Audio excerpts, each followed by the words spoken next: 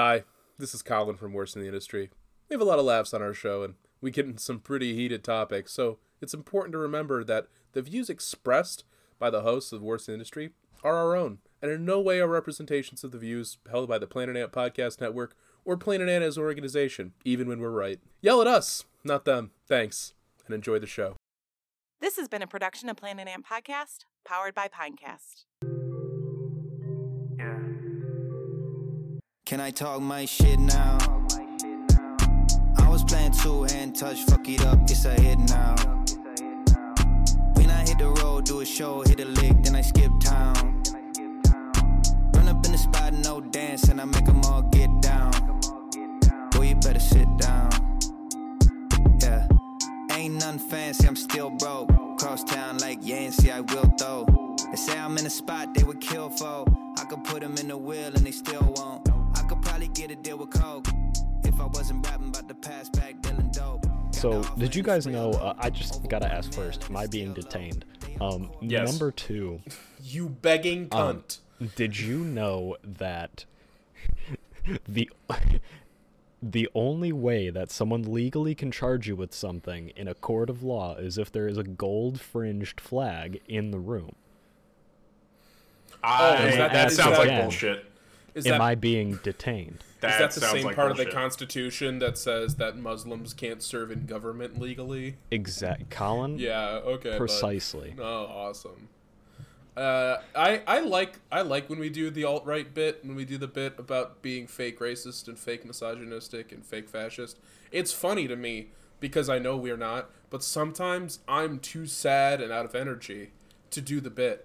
And today is one of those days. Oh boy, here we are. We've come once again. Don't worry, I've lubricated my brain thoroughly enough. No, have I, is the question.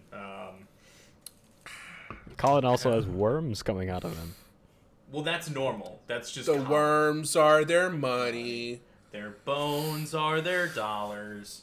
Shout out to Connor O'Malley to come into the Independent Comedy Club and me fucking missing him because I never go to the Thursday open mic and now I need to go. Connor O'Malley, Michigan's favorite adopted son. Is he not from Michigan? No, Nathan Robinson is. Tim Robinson. Same thing. No. I know, the other guy's like some sort of pundit or whatever, I don't know. Yeah, Tim Robinson. You know what I'm talking about. Hey, cut me some fucking slack, first of all. These people have the same last name, and human beings weren't built to memorize more than like 100 distinct people, okay? I'm just gonna start confusing you with every person with the last name Stanley. Well, I've been replacing like second cousins in my head with like heads of state recently, so pretty soon I'll think that like, you know, my my second cousin with Munchausen syndrome is also named Henry Kissinger. So, I mean, he probably thinks he is. she definitely. Oh, I'm sorry. I apologize for misgendering your mentally ill cousin.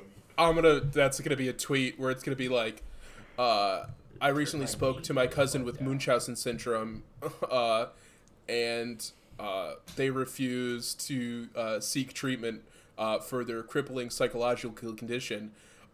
If you assumed that my cousin was a man, you're part of the problem. Hashtag feminism. Hashtag girl boss. Hashtag. Women Gaslight, gatekeep, girl boss. Women can be violently mentally ill too in a way that destroys family bonds and sends them to federal prison. Hashtag gaslight gatekeeping cut girl that. boss. I don't know. She's not going to federal prison. I think she's going to county lockup, but it's fine. Oh, Who cares? cares? I say my last name on this fucking show. Like, they can find my Twitter account. Do you think I care about my dirtbag white trash family getting publicly humiliated for being the scum that they are? That's not what I was worried about. I can literally pull up articles with my family's fucking name in them and be like, oh, this is when that one cousin was arrested and sentenced for pedophilia. This is when that one cousin was arrested for stealing a man's bird. I don't know what to tell you. I don't know how else to Hold put on, it. Colin. Hold on, bud. We're gonna need to make some more room on the line before you air out any more of this dirty laundry. Oh, man, I'm so fucking tired. I cannot even begin. I can't sleep well. even even when I get to sleep, all my bones hurt in the morning, and it's because I'm full of fucking plastic. Yeah, speaking of tiny little pieces of plastic, hey, hi, hello, and welcome once again back to Worst in the Industry, the show where these three nerdles attempt to work our way into the bloodstream of America and spread our microplasticky truths into your body and the subsequent generations of humans that you may spawn. My name is Justin St. Peter, and I came from a Kit Kat wrapper to my left. It's Colin Stanley. I'm working on a technique for psychic lobotomies to my left.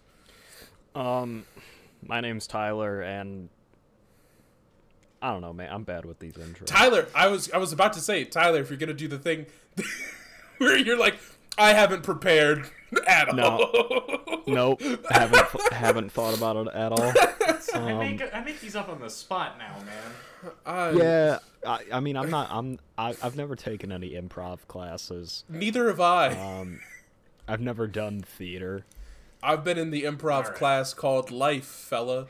If you tell me to, I'll tell you what. If you tell me to improvise a drum solo, I'll do it. But tell me to improvise something funny, it's not fucking happening. Hey, you know what they say? Every day is a winding road. Can I get an occupation from the audience? Your improvised drum solos will be a part of our next show, Hot Skins, where we just talk about drums. Skins. I thought you were gonna Hot Skins is gonna be about drummer sex tape, and most of the first season will be Tommy Lee Jones. Tighten up the screws a little bit. No, it was mostly a joke about the Hot Pipes podcast. I don't know who that is. They're a pipe organ podcast. It's a good plug. Anyway. And if anyone's really into pipe organs, I guess go listen to it. That's probably not going to make the episode. I honestly, at this point, we put whatever you want in the episode. Yeah, I don't give a shit. I remember when we first started the show, 16 years ago. Yeah. 16 years of hard work. 16. Yeah, we put 15 years of research. A lot of pre-pro. Was involved in this. Pre-production. Yep. A lot of trial and error. 11. Yeah. Yep, it was. It's been a journey, boys. A journey. Interesting way to say it. Interesting because we do it sitting down, never moving in any direction. Yeah. No. Never. Oh man. Yeah. Well, today's episode's. How did I describe it in the chat? Today's episode. Tooth grinder. A real tooth grinder. That's right. Yeah. It's a real oral garbage disposal happening today. So make sure you keep the forks out when you flip the switch. Let's talk a little bit about today's ep. Today's ep is a I don't know what to call it really. It's an oil industry update. It's also a climate change status update. It's also equivalent to a mentally ill man wailing about the hopelessness and the inevitability of death on a public city street. So it's it's mixed genre. It's like pop punk. It's like a divine comedy. It's like fusion. It's like Joy Division. It's like Newfound Glory. Yeah. It's not rock. It's not punk. It's somewhere in between, and it will make me kill myself, much like Ian Curtis. No, it's okay. He's fine. Well, not really, no, he's but not. He's fine now. He's dead. He's dead. Yeah, he's just as fine as he could be. No. Yeah. No, he's dead. just ceased to be. I'm sorry, do you have any bad days when you're dead? I don't think so. No, you don't have any good days either. In fact, you don't have any days. When did we get on CNN and this liberal media is trying to censor me? I'm being censored, white man with a podcast. I'm being censored. People are preventing me from speaking, network that enables my podcast to exist. Oh, man. Anyway, yeah, so we're talking, it's the oil update. So we're going to talk about a few things. We're going to see some familiar faces. We're going to talk about greenwashing. We're going to talk about bullshit technology. And we're going to talk about just the general incompetence of an entire species to stop from killing ourselves. So yeah, it's going to be a fun time. Fucking strap in. So let's start where our heart is. the love affair that we've cultivated here at the Worst Industry with our good friend of the pod, Chevron. So, in early March of this year, Chevron Phillips Chemical Company, which is a chemical subsidiary of Chevron, specifically chemical processing, actually had to agree, because of a consent decree, to monitor and publish information on air pollutants from 3 plants that they had in the United States. So that's great, right? That's a step towards regulation. It's a step towards holding Chevron accountable for the ravaging of the planet and the biosphere that it's doing every single day, 24/7. But you'd be wrong to think that. Because as things are becoming more and more clear, a lot of the steps that we see taken that look like good things, or positive towards mitigating the effects of climate change, are really very, very diluted, watered down compromises meant to please the handful of people who could actually do something about this into complacency. Yeah. So that's essentially what this is. So we'll talk about it a little bit. We'll get into the technology and the way that it's being enforced, the way that it's being rolled out. So Chevron Phillips Chemical Company, basically they were in violation of the Clean Air Act. Because of that, a federal court got a consent decree issued whereby Chevron has to install and monitor and publish on publicly available sites information from these chemical plants. So how does that work? How do they do that? What are these, how is this information being collected? So it's actually super, super interesting. If you're baked out of your mind and love boring things. Which, I mean, we all are from time to time, and by time to time, I mean, the 3 of us do that pretty much daily, so. Exactly. So it is, it's through a process that's referred to as fence line monitoring. So fence line monitoring is when basically, for the longest time, a lot of these plants, there was this idea that it's like, well, it happened outside of our fence line, or it happened outside the bounds of our property, or outside the bounds of our operation, so we can't be liable for it. We can't be culpable for these things that we directly caused, because technically they're happening outside of the plant. We can do everything within the plant, but outside the plant, we can't do anything, which is obviously bullshit. It's just like the Alien Tort statute. Yes, it's very similar. So there have been some improvements made to that line of thinking, far too slowly and far too ineffectually to actually make serious change. But the method that they're talking about when they talk about this fence line monitoring is specifically things like S-Pod monitors, which are they're like these little fucking R2-D2 looking bitches, and they'll have like these sensor arrays on them, where basically they measure things like wind speed, wind direction, and then air content. And basically they install them on these fence lines, and they're constantly intaking information based on the way the wind's blowing, and what the wind is made of. So how much benzene gas is in it, for instance. That's a big one. Benzene gas is a huge problem. It's a hydrocarbon. So as we know, like most fossil fuels are also hydrocarbons. It's incredibly destructive to the atmosphere, to living organisms, period. And there's not really a great way to deal with it once it's been released into the atmosphere. There's really not much you can do about it. So the idea is to prevent leakages. So that's the umbrella justification for this whole thing, is the idea that Chevron Phillips Chemical Company, this is to prevent quote-unquote leaks, as opposed to the idea that these chemical plants are inherently harmful and should, if not outright abolished, be so heavily regulated that it would make more sense for the government to run them themselves. Basically, the way these things, they're able to track these pollutants, but it's up to Chevron to act on this information and to provide this information, to maintain the system that collects and spits out this information. So everything at the end of the day is in Chevron's hands on how, when, and why they want to enforce things.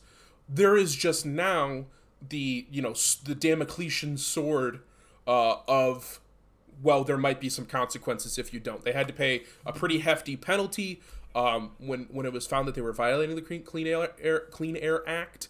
But honestly, it's chump change to a company that's owned by Chevron and run by Chevron. They have hundreds of billions of dollars to just shit out whenever they feel like it, because they make more money than they could ever possibly spend. That's the point. That's why they make so much money, so they can protect themselves in these cases. And this was kind of touted, this enforcement of fence line monitoring through this consent decree was kind of touted as the Biden administration being tough on polluters, being tough on pollutants, and then, as like I said, you read into it, and it's like, well, they're not actually being tough on anybody because they're, it's like going out for dinner and telling your kid to put themselves in timeout. Like, it's your grandpa going, hey, you're not too big that I can't put you over my knee, and fucking doing the hey, old hey there, school Jack. fisticuffs. Hey, Jack, why don't you, hey there, kiddo, why don't you just, come on over and we'll use the honor system. We'll use back when I was lifeguard, I used to use the honor system all the time. Used to use this guy I knew called Corn Pop. And he's, come on by. Oh, as they say, the freer the market, the freer the people. And Yes. also, who better to regulate an industry than the people who are actively making billions of dollars off Well, of that they know industry? the Oh, most yeah. about it. Why would they not be Exactly. the people to regulate it? They're the most informed, Exactly. Tyler. You get it. They're the smartest And if you're interested, and the best, clearly. The method that they use is specifically called OTM 33 or Other Test Method 33, which was developed by the EPA, and basically it's just a method for detecting pollutants in the air. It's pretty interesting. You can go to the websites that they have. I think they have three different publicly available websites that all seem, a lot of what's going on seems like it's being offloaded onto like shitty local infrastructure, which is even better. Because it's our responsibility? Because that Sicilian man, he looked real sad in that buckskin costume in the 70s, and that means it's our fault. Exactly. So, speaking of companies that have been left to regulate themselves for far too long, we're going to bring it back to the Great Lakes for our friend and the friend of the Wet'suwet'en people, Enbridge. No, those fuckers. Those sons of bitches. Yeah. Let's talk about fucking Enbridge. So, this is going to be nice because I get to yell about a low-level Michigan politician. So, it'll be nice. I get some of my personal bias out on the pod in a way that makes me sound correct and smart. When has anything ever stopped you from letting your personal bias out on the podcast before? Well, usually when you When has censor anything it or but you... me. It's just you, stopped Justin. you? Just, if I'm being censored, it's only because of Justin, and only because he doesn't want me to go to federal prison.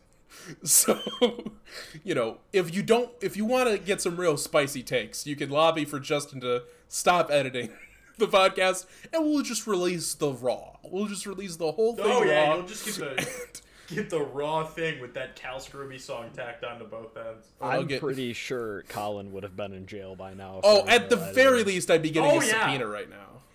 There would he really would have been called to If talk anybody in front was of listening. Congress. If anybody was listening. He did come on and admit to organizing the January 6th. No, you're rewriting history. This is revisionist history. I did not organize the January 6th committee. I was invited, not subpoenaed, invited to speak before the January 6th committee as an expert witness. Okay? Oh, okay. All right, let's get that. I just want that to be clear. I did not dime on anybody. Why were you called as an expert witness, Colin? What makes you an expert into breaking into the Capitol building? I got a lot of plans. I got a lot of personal notes. How does the DOD know about those plans? Doesn't matter. They have the NSA. They know everything. All right. Yeah, you didn't hear the voicemail that Lindsey Graham left, Colin? Okay, we're not going to talk about Lady G. He said, Stop. hey, listen here, Mr. Man. Why don't you come down to the January 6th committee and testify as an expert witness, and then afterwards I can blow your back walls out. If I saw Lindsey Graham on Grindr, I would use the distance feature of that app. And now I have to stop talking because I'm getting the red light. I'm getting the red light. Stop. I'm getting the red light to stop talking. Thank you. Thank you for not making editing work for me. Alrighty, so this is an article that was reposted on a Michigan-focused website for like Michigan-specific like utilities, water stuff, but is originally from Michigan Radio, which is kind of just like a news aggregator that deals with like local Michigan stuff. But specifically, what they were talking about was Enbridge's Line 5 project. Which is, a sister program to their Line 3 project in Minnesota and Wisconsin. So, basically, one of the main... sorry, go ahead. Is there a Line 4? Is this like a senior prank type situation where you label one and then another 2 and then another 4 and then you just let them go and then they spend all day looking for number 3? I know they have pipelines in Illinois and Indiana, but Line 4 might either be in Canada or further east, because I know there's like one that like shoots through the thumb into Canada, and then one that shoots through fucking Minnesota up into Canada. So I'm sure there could be. Yeah, I'm sure there's a Line 4 somewhere. These are just the two that directly concern us. Lovely. These are the two direct threats to the health and safety of people of Michigan. Essentially, yeah. And Minnesota and Wisconsin. Yeah. Which, are, lesser and greater Michigan, respectively. So, as I'm sure you guys are aware, we've talked about it before, Gretchen Whitmer did order the Line 5 pipeline to be shut down. Because, as we all know, the Line 5 pipeline is sitting on the fucking lake bed in the Straits of Mackinac, which is, for those of you with hands, directly above the tip of your middle finger, if you're going to make a Michigan map out of your hand, which is appropriate because Enbridge should fuck off. But that pipeline is sitting on the lake bed, which, if you're familiar with lake beds at all, they're not particularly stable, especially not for long-term infrastructure. You don't want to ever build anything directly on a lake bed because it's made out of, fucking mud and sand and silt. Not exactly what you'd call sturdy stuff. And the fact that it's basically completely exposed in this area means that any fucking boat that's not paying attention where it drops its anchor, any debris that falls off the bridge or the surrounding area, or just shifting currents and just like general garbage in the lake could severely damage it and cause leaks, as it has dozens of times over the past few years. Now, the people who are opposed to this, one of which is the Texas-based Consumer Energy Alliance, which, if you'll believe it, is a consortium of basically fossil fuel interests and the politicians who suck them off. One of which, one person who spoke at a news conference from this Texas-based fossil fuel. I can't stress enough that this is a Texas-based group specifically for fossil fuel interest. Yep. A Michigan representative, Sarah Cambensy, and that is Cambensy. Cambensy, Cambensy. Sarah Cambensy. She's a Democrat, a blue dog from the UP, the Upper Peninsula. And now I'm going to read directly from the article. She said, Line 5 needs to continue to pump oil. She said a proposed tunnel under the Straits of Mackinac to house a replacement segment for the nearly 70-year-old pipeline is the only way to ensure energy security for the state. I found that those opposed to building the tunnel didn't really have a plan. They had no ideas and talking points about how they envision transporting fuel or propane. This is one of the reasons I chose this article, this next line, because you can see that the writer has not only a glib spirit, much like me, but also a way with words that constantly eludes me. The experts who wrote the report said they were asked to look at whether fuel prices would be affected if Line 5 suddenly stopped operating. Terry Clower is a professor of public policy at George Mason University. He and his partner, an economist, said there's never been a case... I'm sorry. Can we skip this? I fucked up. I read the wrong portion.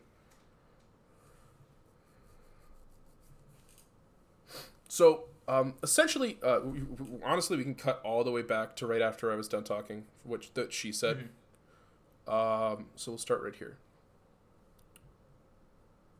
So Sarah Cambency is a politician who's working hand in hand with a blatant lobbying group for fossil fuel interest, saying that people who are opposed to keeping this highly destructive, completely unstable, and decades-old fucking pipeline operational don't have an alternative plan, are going to raise fuel prices in the state, and won't be able to get us the resources that we need to continue operating on a basic level.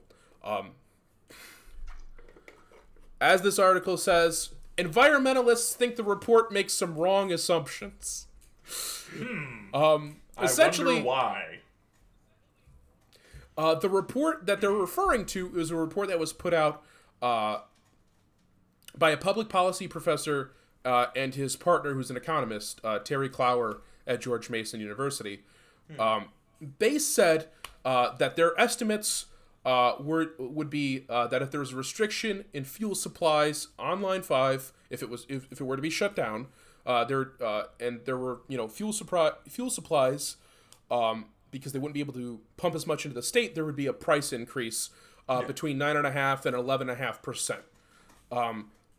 and that would essentially equate to about a just over 40-cent per gallon increase for gasoline, which that's a pretty big fucking hike to go from $4 right now, which is trash, to $4.40 an hour is crazy. That's a lot of money for people, especially in a state that has vociferously opposed any kind of public transportation because of the Nazis that started the automotive industry. The problem is that this report that they wrote is based on old information and is very, just not well put together, essentially.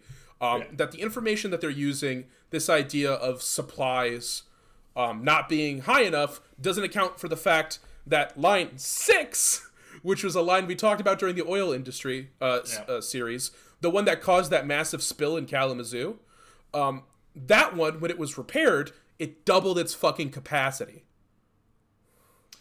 So, you don't need Line 5, because the pipe that they already fixed after it fucking burst because they didn't give a shit about maintaining it properly, now can transport double the fucking amount. So why do we need Line 5? We don't. The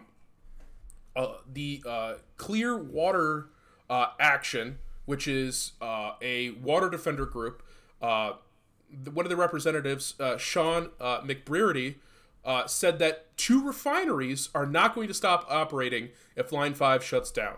All the refineries in Toledo and Marathon in Detroit get their oil from more than just Line 5. Actually, he said, they receive oil from several different sources. They receive a small percentage of their oil from Line 5, and they would not be impacted in this way by a Line 5 closure. So, the people who are arguing to keep Line 5 open to build a half-baked tunnel that would either be on the taxpayer's dime to fix Enbridge's costly ecological destruction, or on Enbridge to do a shitty job and have it, can cause another completely destructive fucking spill. Those are the options. These are the options that, Sarah fucking Cambency wants to fucking put forth. The red light. I see the red light. Okay. What flavor of shit sandwich do we want today, ladies and exactly. folks So at home? what she is proposing, as practical and pragmatic as many politicians do, is actually not those at all. That's something we're going to talk about again and again, and this is why I brought this up for this episode, is that so often you see people talk about climate change, talk about the use of fossil fuels, and they go, obviously climate change is real. Obviously we're worried about our water, we're worried about our air and polluting them. But it's just not practical. It's just not pragmatic. If we do this, refineries shut down, people lose their jobs, gas goes up 40 cents a gallon, except they're lying. Yeah. Except they're using bullshit information or information that's been cooked up by a third party being paid by the same fossil fuel companies that are causing this fucking problem. They're lying to you. I don't know how any more plainly to say it. That whenever you hear shit like that, it is a greasy salesman cover for I'm getting paid by these companies and I need to make sure that keeps happening. It is difficult and nigh impossible to actually justify anything more pragmatic than, saving the human race and defending the environment in which we are currently destroying. The idea, when they say pragmatic or practical, what they mean is profitable. I'm going to read the last two paragraphs from this article because, I feel like this was honestly, it was very well written. Lester Graham is the gentleman who wrote this. Big props to him, especially considering that Michigan Radio, the news site that he wrote it for, is actually sponsored by Enbridge. They're one of their corporate donors. But still, he's writing this, which clearly shows Enbridge is full of shit and going to continue to cause damage, but does it in such a smart way by putting the focus not on Enbridge as a destructive corporate entity, but on the policymakers enabling them, which is very, very smart. Big ups to him. I don't know if he's a good person or if he has other good articles, but I like this one. So the last 2 points, this is again from Representative Sarah, that's Sara, Cambensy, Cambensy, whose home address is public information, as we're all aware, because she is a public representative of the people of Michigan. She said this: pipelines are the safest way to transport oil and gas. They keep our jobs, our industry, our citizens, and our businesses functioning. And we cannot afford to buy into the false lies and tales that we're being told. The article goes on. But some businesses that rely on the Great Lakes, Native American groups, and others opposed to building a tunnel under the straits for a new segment of Line 5 have said, none of us can afford an oil spill in the Great Lakes from the pipeline sitting on the lake bed. They said it's too risky not to shut it down. It's nearly 70 years old now, and it could take years longer to get the regulatory approval and then build a tunnel. Mm-hmm. I couldn't have fucking summed it up better myself. This is dangerous. This is fucking costly. It's something that's not really feasible to do. In the process of building that tunnel, you're going to have a ton of fucking heavy machinery down there. You're going to be displacing a ton of the lake bed. What do you think's going to happen to the fucking pipeline? Do you think it's just going to sit there and chill out? No, it's going to fucking rupture. There's going to be an accident. Even if there's not an accident, it's like the process of putting the fucking pipe in the tunnel could rupture it. Even getting your fucking equipment there, bringing boats out to the straits, you could drop a fucking anchor and blow a hole in this fucking pipeline. And guess what? The largest source of fresh water in the world is the Great Lakes. So if you like being able to live and drink water and not die, you should be upset about this. Now, Sarah Cambensy clearly believes a great deal in Enbridge's ability to build safe and enduring infrastructure. Which is probably why she's a politician. You don't get there if you have a lot of critical thinking ability or dignity or honesty.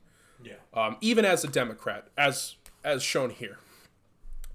Now that she was quoted in that article on March 10th.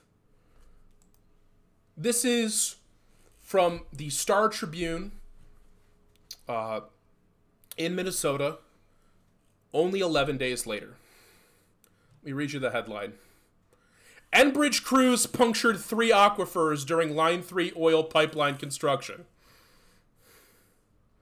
So the company that we're supposed to, respect, or I guess rather trust, that they have the competency to dig a fucking tunnel under one of the largest sources of fresh water in the world, to put an oil pipeline that is 70 years old and has had dozens of leaks and issues in the past, can't even dig a fucking hole in the ground without destroying a fucking ecosystem, without causing massive ecological damage. Well, of course not. And it's how like, can they be expected to do that? And honestly, I don't get a lot of pleasure out of researching for the show, but I had myself a good little fucking chuckle.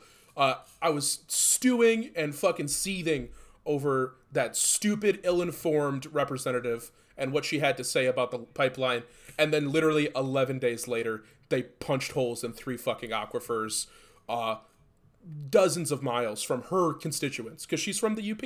She works in the UP. That's who she represents. And Minnesota's, maybe not dozens. I always mix. We talk about this every time I mix up Wisconsin and Minnesota. God damn it. Yeah, Minnesota's the one that's not so close. It's the far one. It is the far one. It's the one that's all fucked up and it has the big bite taken out of it. Yeah, it's the far one, bud.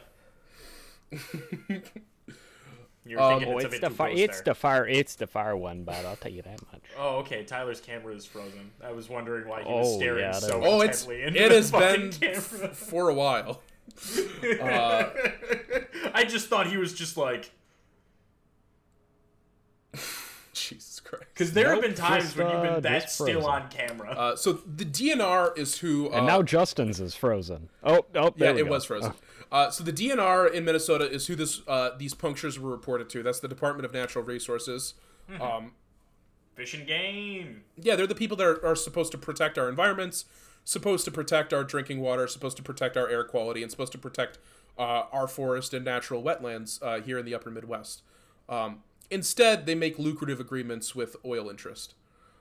And that's what we're going to talk about right here. So, the combined, so again, reading directly from the article in the Star Tribune, combined, the punctures led to nearly 300 million gallons of groundwater flowing to the surface, with the most serious breach occurring near the Fond du Lac Band of Lake Superior Chippewa Reservation in St. Louis County. That rupture alone discharged more than 200 million gallons of groundwater, and it continues to flow out. Because of course they can't be arsed to fix it. And of course, who bears the brunt of this damage? Who are the people first to be hit by it, and more than likely the last to see any kind of recompense? Indigenous people. Just like in fucking Ecuador, just like in fucking Michigan, just like in Minnesota, just like in fucking Pakistan. Every fucking time. It's the people who live there. It's the people who care about the quality of the land they live on. Those are the people who are the first to be hurt, and they're going to be the last people that get anything out of this. Anything positive. This is, again, in reference to the 3 aquifers that were punctured. The first breach occurred during the winter of 2021 at a major pipeline junction near Clearbrook, Minnesota. Although regulators did not learn about it for several months. Because why would you pay attention if your operations have punctured a massive source of clean drinking water for the people that live there? About 50 million gallons of groundwater flowed out from that rupture, endangering a rare wetland area nearby called a calcareous fen. Enbridge has paid more than $3.32 million related to the first violation, and the State Attorney's General Office have been reviewing the incident for potential prosecution. The company announced in January, about 1 year after crews first punctured the aquifer, that it had finally stopped the flow of groundwater. So let's, only again, a whole year? We're going to keep... There's 2 more fucking punctures we're going to talk about in a second, but again, let's just bear this in mind. This is the company that people like Sarah Kimbenzi want to trust with your drinking water and making sure there's not fucking oil in it. A company that took a year to stop a groundwater a breach that they didn't even realize was happening for months. Like, they didn't even fucking understand what was happening. They didn't even know, or at least that's what's being told to us, that they were unaware. Although with the next few offenses, I think we'll see that they more than likely were aware, that they more than likely just decided cost-benefit analysis, if we don't get caught, they can't charge us. The DNR learned about a second breach August 5th, the agency said Monday. This is Monday, back on the 21st, obviously. The breach occurred a few days earlier near LaSalle Creek in Hubbard County and discharged an estimated 9.8 million gallons of groundwater. So they waited a few days. Again, like this time, instead of waiting months, they waited a few days. Yeah. But still didn't tell anybody, didn't tell the governmental body that's supposed to regulate them and prevent them from having access to permits if they show they're not capable of doing the job, efficiently. Which is very clear at this point. Yeah, exactly. Why do they need to know? Fuck them. The DNR said it learned about the third breach September 15th, about 5 days after it was identified. That rupture occurred about 400 feet west of the Fond du Lac Band's reservation boundary, south of Highway 2 and east of Highway 73. It was once gushing about 330 gallons of groundwater per minute, but the flow has been reduced to about 6 gallons per minute, according to the DNR. That's Fun. wonderful. We've gone from an absolute deluge to like a nice water pressure in a shower head. And again, it's like, I feel like it goes without mentioning, but I'll mention it anyway because it's so frustrating for me to see this shit where they talk so casually about all this groundwater, all this water that's meant to be for clean drinking water, that's meant to be a source of life-sustaining water for the people that live here. We're just pissing it away, and 2 states away in Flint fucking Michigan, you still can't get clean drinking water. It's the richest country in the world. Can't do that. Pissing it away, letting a fucking Canadian company ravage the fucking countryside and ravage our natural resources. It's just when... Okay, we'll move on. I see the red light. I'm going to keep moving. You keep saying that. I keep saying it because I can feel it hit like up in my chest. I can feel it hit right when I'm about to say something that could be legally admissible, and I gotta stop. Yeah. Well, I'm glad that you're self-regulating, and I appreciate it. I'm like an airlock in a fermentation tub. I'm self-regulating. Yeah. You let out just enough. All right. I'm gonna read the rest of the article from this point on, and I think it's because I don't know. I think it's important. It's gonna be actual people, indigenous folks and people who represent them talking about how this affects them and how they feel about it. Because I feel like, obviously their voices aren't nearly heard. If people are being censored, it's not white podcasters and comedians. It's, people that have to fucking live on the res their entire life. Or don't have access to clean drinking water that's not from a fucking aquifer, that's not from a well, that can't be part of water infrastructure because of politicians like Sarah Kimbenzi, who care more about a Texas-based fossil fuel lobbying group and a Canadian oil and gas pipeline company than they do about the people who live around them, their own neighbors. Unlike the indigenous folks we're going to talk about in a second. So, pipeline opponents, including environmental groups and scientists, expressed frustration with the DNR's findings.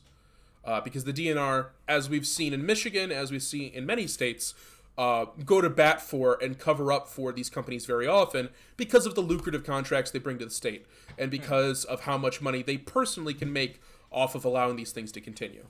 Yeah. I'm shocked at the volume, and I'm shocked that we didn't know exactly what was going on, said Frank Bebo, a lawyer for the White Earth Band of Ojibwa. Bobo said he thinks repeated warnings about problems doing such construction in northern Minnesota's watery landscape were ignored during contested case proceedings. It's very sad to think, how many times do you have to keep telling the same story? Winona LeDuc, head of Honor of the Earth and a leading indigenous voice in the fight against the Enbridge pipeline, said it's a shame that the state has not prosecuted the company when hundreds of Minnesotans who demonstrated against Line 3 were arrested and charged with crimes. Enbridge has behaved criminally in the state of Minnesota, LeDuc said. Steve Morse, executive director of the Minnesota Environmental Partnership, called the breach near Fond du Lac pretty massive. He said he is frustrated that it took so long for information about the ruptures to come out. His organization and at least one lawmaker repeatedly have asked state agencies for more information, he said. Why do we wait months and months for this simple information? Who are they protecting, he asked. They are hiding behind the Data Practices Law. I have two thoughts, I had two thoughts when I read that. I went, how moving that these people are fighting so hard and so consistently for the well-being of themselves, their state, and their neighbors. And two, what the fuck is the Data Practices Law? That's a great... I had that also thought. And honestly, I want to kiss Steve Morse on the fucking mouth for making me ask that question, because then I looked into it, and what do you know? The Data Practices Law is bullshit. It's bullshit. It's basically, I'm not going to get into the fucking details. You can look it up if you like. It's on the Minnesota government's website. But it's essentially a way for them to hide information from people about the contracts they have with companies. They can, basically they have some very vague and arbitrary authority to label certain pieces of information non-public or classified non-public. So basically, one of those you can get through like legal means, and one of those there's basically no way to get a hold of unless you're one of the people being discussed in the data. So a lot of this information that they have about the way they deal with Enbridge, the way they coordinate, and the way that the information about these risks, these dangers, are communicated is all fucking hidden behind a fucking firewall. You want to talk about the China's Great Firewall, you want to scaremonger about that? Look at the one in fucking Minnesota that's literally helping to destroy the lives of American citizens, of everyday people. If you're a fucking sovereign citizen, and you're some fucking right-wing nutjob that believes the government's overstepping its bounds and it's tied up in these corporate cabals, great, care about this, asshole. Go demonstrate out on Line 3 and get the shit beaten out of you by some fucking pigs who are being paid off the clock. Am I being detained? I wish you were. I wish we were all being detained. So that's oh boy. So that's line 5 and line 3, right? Mm-hmm. And we're talking about this company that consistently causes massive amounts of damage, consistently is let off the hook for it, and is apparently tied so firmly and deeply to state governments that there's really nothing that you can do on a personal level besides literally strap yourself to the machinery that they use to do this in a attempt to stop them before some buzz-cutted white nationalist with a badge beats the ever-loving shit out of you and gives you permanent nerve damage. And unfortunately, this isn't a local or state level issue. This is an issue that all governments internationally have. And how do we know this? Well, because we have, certain groups that exist in this world, that exist at face value to regulate this kind of thing and to provide a voice to our collective species in the face of these flagrant abuses, right? And to collect this data and to provide real, practical suggestions to policymakers, to governments, and to these corporations. in a way to please everybody, but also to mitigate climate change. And one of these groups, I'm sure you guys are familiar if you've been paying attention to any of the climate change news, is the IPCC, or the Intergovernmental Panel for Climate Change. Just recently, just this past week, they've released their third report on the anthropogenic effects on the biosphere through the mechanism of climate change. And that is a nerdy, detached way of saying the reason we're going to die is because we keep polluting the earth. I mean, it's you know, I love the clinical way that they love to put it, because they're like, well, we don't want to be sensationalists, but it's like, I mean, we are literally talking about the end of the human species. Yeah, we're talking about not having a planet for the human race to live on. So let's talk about that. Let's talk about the IPCC. Let's talk a little bit about the report and how it relates to the things that we've been talking about, how it relates to Chevron, how it relates to Enbridge, and how it relates to these governments and these legislators that are in their pocket and work directly with them regardless of the cost. So, first and foremost, this is directly from the UN. This is on their news aggregate.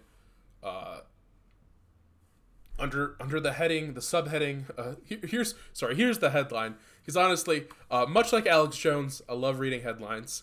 But unlike Alex Jones, I read the words beneath them too. Well, it's why do you need to? The headline tells you everything you need to know. Exactly. That's why the headline's there. Colin has done days of research. I got my with stacky? with his stackies. Oh yeah. All right. So, UN climate report : it's quote unquote now or never to limit global warming to 1.5 degrees.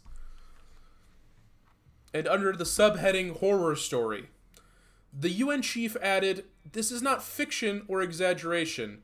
It is what science tells us will result from our current energy policies. We are on a pathway to global warming of more than double the 1.5 degrees Celsius or 2.7 degree Fahrenheit limit."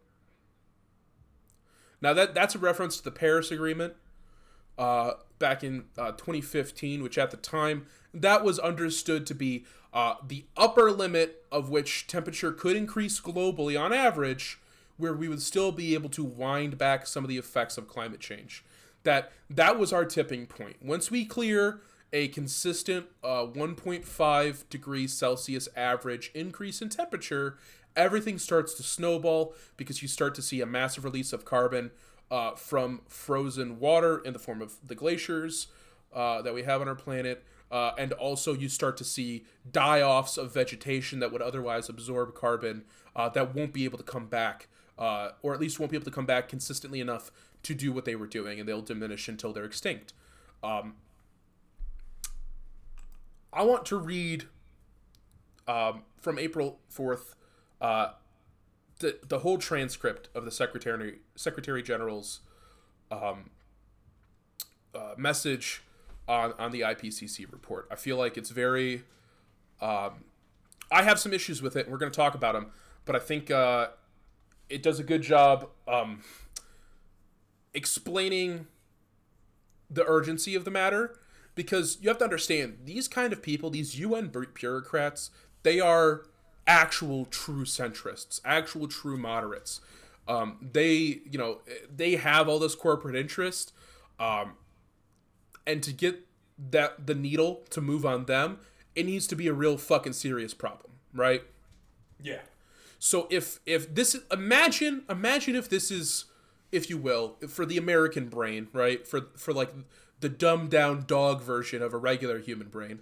Let's think about and imagine if this is like if Donald Trump was talking about the dangers of racism and homophobia. It's all those letters that got sent to H.P. Lovecraft where they're like, other out. notable racists like Robert E. Howard were like, hey man, you should chill out with the racism. Yeah. So this is the Secretary General. This is the transcript from his video message after the IPCC launched their third report. The jury has reached a verdict, and it is damning. This report of the Intergovernmental Panel on Climate Change is a litany of broken climate promises. It is a file of shame, cataloging the empty pledges that put us firmly on track towards an unlivable world. We are on a fast track to climate disaster. Major cities underwater, unprecedented heat waves, terrifying storms, widespread water shortages, the extinction of 1 million species of plants and animals. This is not fiction or exaggeration. It is what science tells us will result from our current energy policies. We are on a pathway to global warming of more than double the 1.5 degree limit agreed in Paris. Some government and business leaders are saying one thing, but doing another. Simply put, they are lying. And the results will be catastrophic. This is a climate emergency. Climate scientists warn that we are already perilously close to tipping points that could lead to cascading and irreversible climate impacts. But high-emitting governments and corporations are not just turning a blind eye, they are adding fuel to the flames. They are choking our planet based on their vested interest and historic investments in fossil fuels when cheaper renewable solutions provide green jobs, energy security, and greater price stability. We left COP26 in Glasgow with a naive optimism based on new promises and commitments. That's the Paris Agreement, I believe. Mm-hmm. But the main problem, the enormous growing emissions gap, was all but ignored. The science is clear. To keep the 1.5 degree limit agreed in Paris within reach, we need to cut global emissions by 45% this decade. But current climate pledges would mean a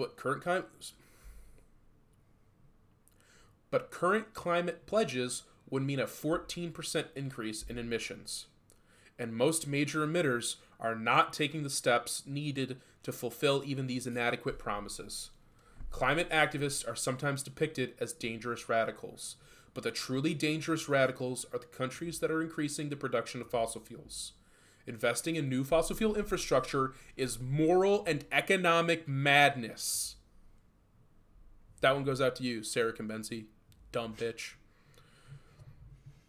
Such investments will soon be stranded assets, a blot on the landscape and a blight on investment portfolios. But it doesn't have to be this way. Today's report is focused on mitigation, cutting emissions. It sets out viable, financially sound options in every sector that can keep the possibility of limiting warming to 1.5 degrees alive. First and foremost, we must triple the speed of shift to renewable energy. That means moving investments and subsidies from fossil fuels to renewables now. In most cases, renewables are already far cheaper, as we've seen, this is not the report, as we've seen with solar power. Solar energy is highly economical, highly feasible, very easy to set up once the solar panels are manufactured, which do cause pollution to manufacture. That's no one's saying they don't. The problem is that you can't create an artificial monopoly on the sun, which is why it's not widely adopted. But the IPCC report talks about solar energy and wind energy as very, very important pillars in the move to renewable energy. I'll continue with the Secretary General's message now. It means governments ending the funding of coal, not just abroad, but at home, Joe Manchin, you dumb bitch. It means climate coalitions made up of developed countries, multilateral development banks, private financial institutions, and corporations supporting major emerging economies and making the shift. It means protecting forests and ecosystems as powerful climate solutions. It means rapid progress in reducing methane emissions. And it means implementing the pledges made in Paris and Glasgow. Leaders must lead, but all of us can do our part. We owe a debt to young people, civil society, and indigenous communities for sounding the alarm and holding leaders accountable. We need to build on their work to create a grassroots movement that cannot be ignored. If you live in a big city, a rural area, or a small island state, if you invest in the stock market, if you care about justice and our children's future, I'm appealing directly to you. Demand that renewable energy is introduced now, at speed and at scale. Demand an end to coal-fired power. Demand an end to fossil fuel subsidies. Today's report comes at a time of global turbulence. Inequalities are at an unprecedented level. The recovery from COVID-19 pandemic is scandalously uneven. Inflation is rising, and the war in Ukraine is causing food and energy prices to skyrocket. But increasing fossil fuel production will only make matters worse. Choices made by countries will make or break the commitment to 1.5 degrees. A shift to renewables will mend our broken global energy mix and offer hope to millions of people suffering climate impacts today. Climate promises and plans must be turned into reality and action now. It is time to stop burning our planet and start investing in the abundant renewable energy all around us. Here's what's wrong with that. Because I get it, and I agree, it sounds really nice. It sounds very pragmatic, sounds very practical, sounds very reasonable. They're not pushing, they're asking. They're demanding attention, not action. And the problem that I have with this is that they're not addressing the core problem here. They're not addressing the root of the issue. And I can't think of a better example of that than this.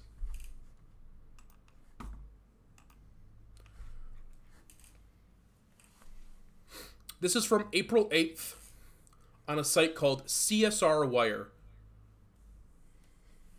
Now, CSR Wire is,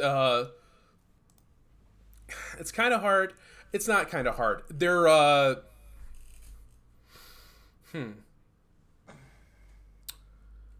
They're like if a mouthpiece was also an asshole and the only thing that ever came out of it was hot, lying diarrhea. Oh, like Breitbart or Fox News. Yeah, except they're explicitly about greenwashing. It's a greenwashing site is what it is. And also I don't know what the term would be. I guess red washing, perhaps, when we talk about these companies saying that they're involved in social justice of any kind. But CSR Wire stands for Corporate Social Responsibility.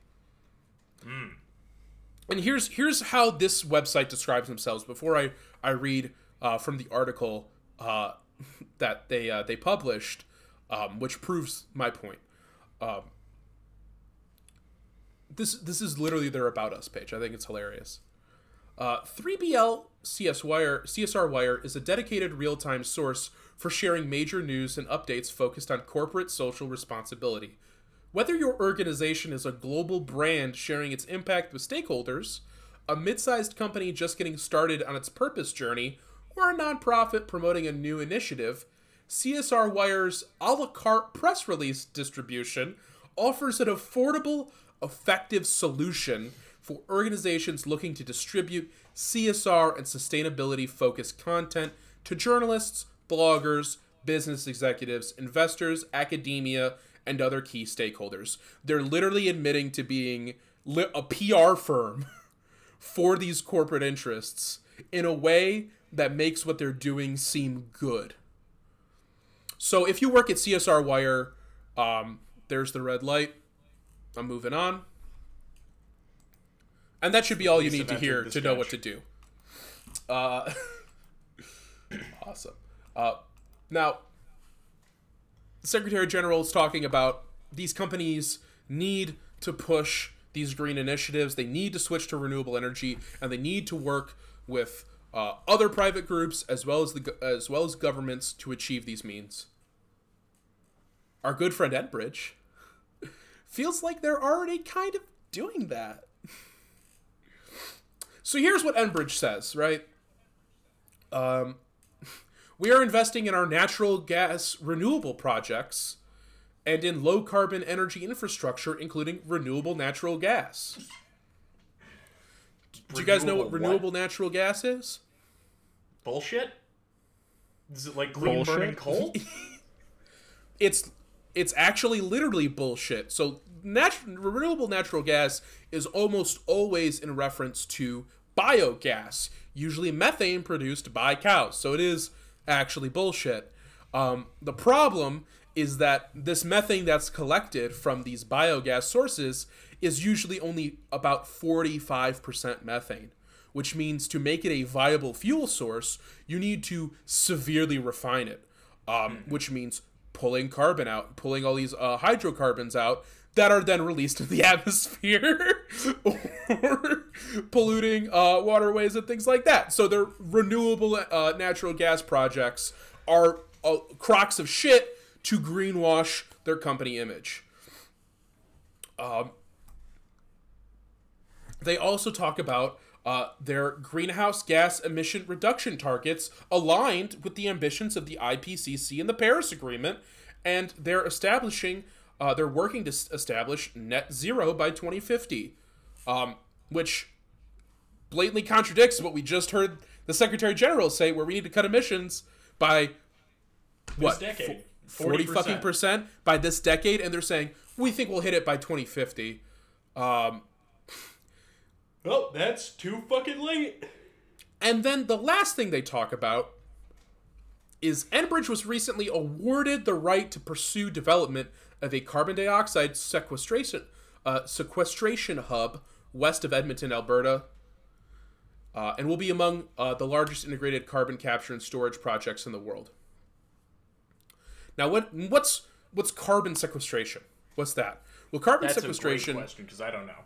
Yeah, it's basically the idea that you could take carbon and put it somewhere else.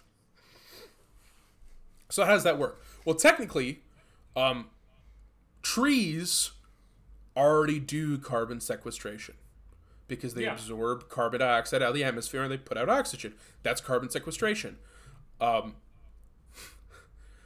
problem is trees don't do it nearly fast enough to be effective. And we keep cutting them down. And we keep cutting them down. Another method of carbon sequestration that's been proposed is oceanic sequestration, where you collect carbon. And if the phrase collect carbon seems vague to you, it is on purpose. I'll explain it in a second. This carbon sequestration that's supposed to take place in the ocean is where you would take carbon and you'd put it on the ocean floor where the pressure would keep it there. But also the people who've talked about it go, it would also probably contribute to ocean acidification and probably wouldn't work, probably destroy like ocean ecosystems, because we don't have a lot of information about the way life exists on the ocean floor, so maybe pumping poison down there would not be a good idea. Maybe. And then you have geological and technological sequestration. Geological is taking liquid carbon and injecting it into porous rock, or having it be collected in just like the ground period, which, as we talked about the Enbridge, there's a lot of fresh water in the ground, so probably not a good idea to do that. Yeah, it's where like a lot of the world that doesn't have access to the Great Lakes gets most of their fresh water is underground. Yep. It's where fucking Nestle's pumping it from. Yeah. And the last one, technological sequestration, is a means by which you could capture carbon out of the air and then compress it into a liquid or solid form to then have it buried deep underground or be distributed by one of those other methods we just discussed. And again, it sounds really vague. That's because it is. Because it doesn't really fucking work. Because the process by which you would sequester carbon out of the air is so energy intensive that you're going to be putting more out than you're taking in. It's not possible to do. So these things that they're bragging about, other than they talk about being an early investor in hydrogen, right? And that's great, but ultimately hydrogen is one of those red herrings in the energy industry that gets talked about a lot, but never actually invested in or paid that much attention to, because it's hard to make a lot of money on it. Mm-hmm. Because your margins are pretty fucking low, because it's expensive to do it safely. It's expensive to do it well. Not that it's difficult, it's just expensive. It takes a lot of time and money. So this Enbridge is technically meeting what the IPCC is asking for. It's meeting what the Paris Agreement was asking for. And it's still doing all this damage. Because the core problem is not being addressed.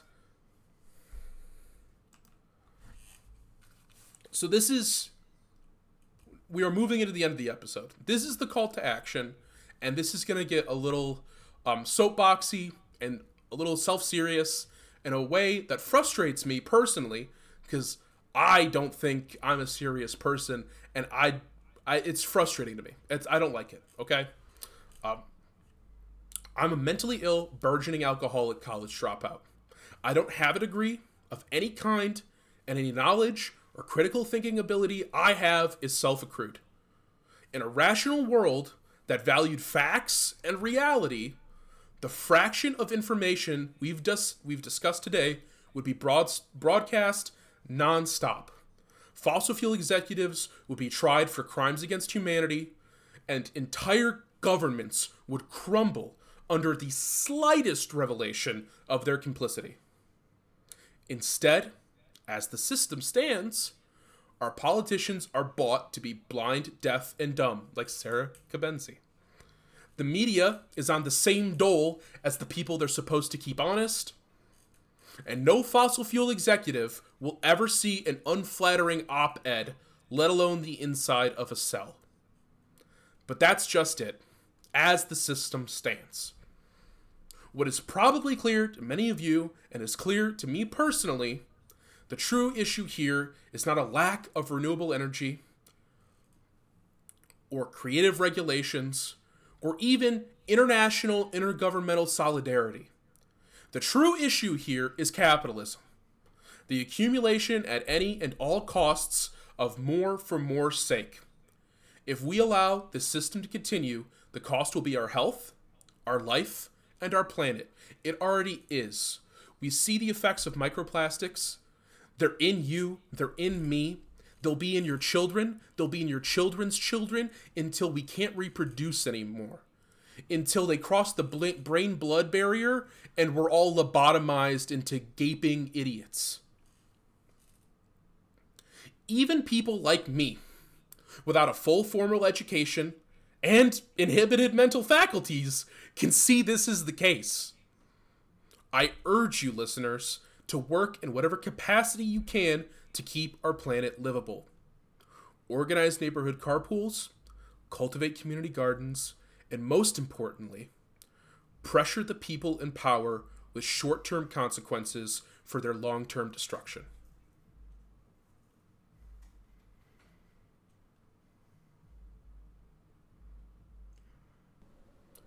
Well, I'm sorry this one wasn't funny. Yeah, it's going back to oil. We knew would be a little more serious, but it truly is something that is worth going back to and that we need to acknowledge. The problem is there's always more news. Always. I'm an article junkie. I can't stop. Yeah, Colin doesn't know when to stop doing something that's bad for him, so he just consumes nothing but information that makes his blood pressure rise and grind his teeth all day, and God bless the boy. There's no information that doesn't make me grind my teeth. Rube Waddell. Anyways, enough about America's greatest baseball player and the thing that keeps me sane. Thank you for listening once again to another episode of Worst in the Industry and checking us out and listen to us attempt to bring some bit of truth and light to these horrible, horrible things that go on and continue to go on around us every day. Come on back next week. We'll have another episode for you. Check us out on the socials. Join our Discord server. I think we're gonna start. I know I'm gonna start hopping on. Just hanging out, playing some video games. Once a week. Every once in a while. So, come on by. Don't be afraid to hop into the voice channels on the server. Send us an email if you got something to talk about. We'll happily listen. If Bye. you have the time and money that allow you to afford to be arrested, you could be like those climate scientists and engineers who chain themselves to the doors of Chase Bank in Manhattan to show that it's not just oil and gas companies that are destroying the planet, it's the people that fund them and allow them to continue. So if you have the time, demonstrate. You can chain yourself to machinery at line 3. I don't advocate for people to break the law or to do things that are going to destroy their lives or the lives of their loved ones. But again, if you have the time, if you have the money, if you have the energy, it's your life. It's everybody's life. It's all the lives for the rest of the time that we have. All we can do is resist. In any way we can. Donald Trump, welcome to the resistance. Oh, Jesus Christ. All right. Yeah, we're going to end the show on that note. Hit us up on socials and bullshit. Shoot us an email. Bye, everybody. Later. Kisses. Say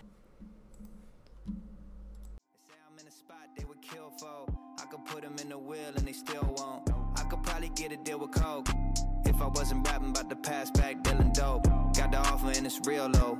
Over 1 mil and it's still low.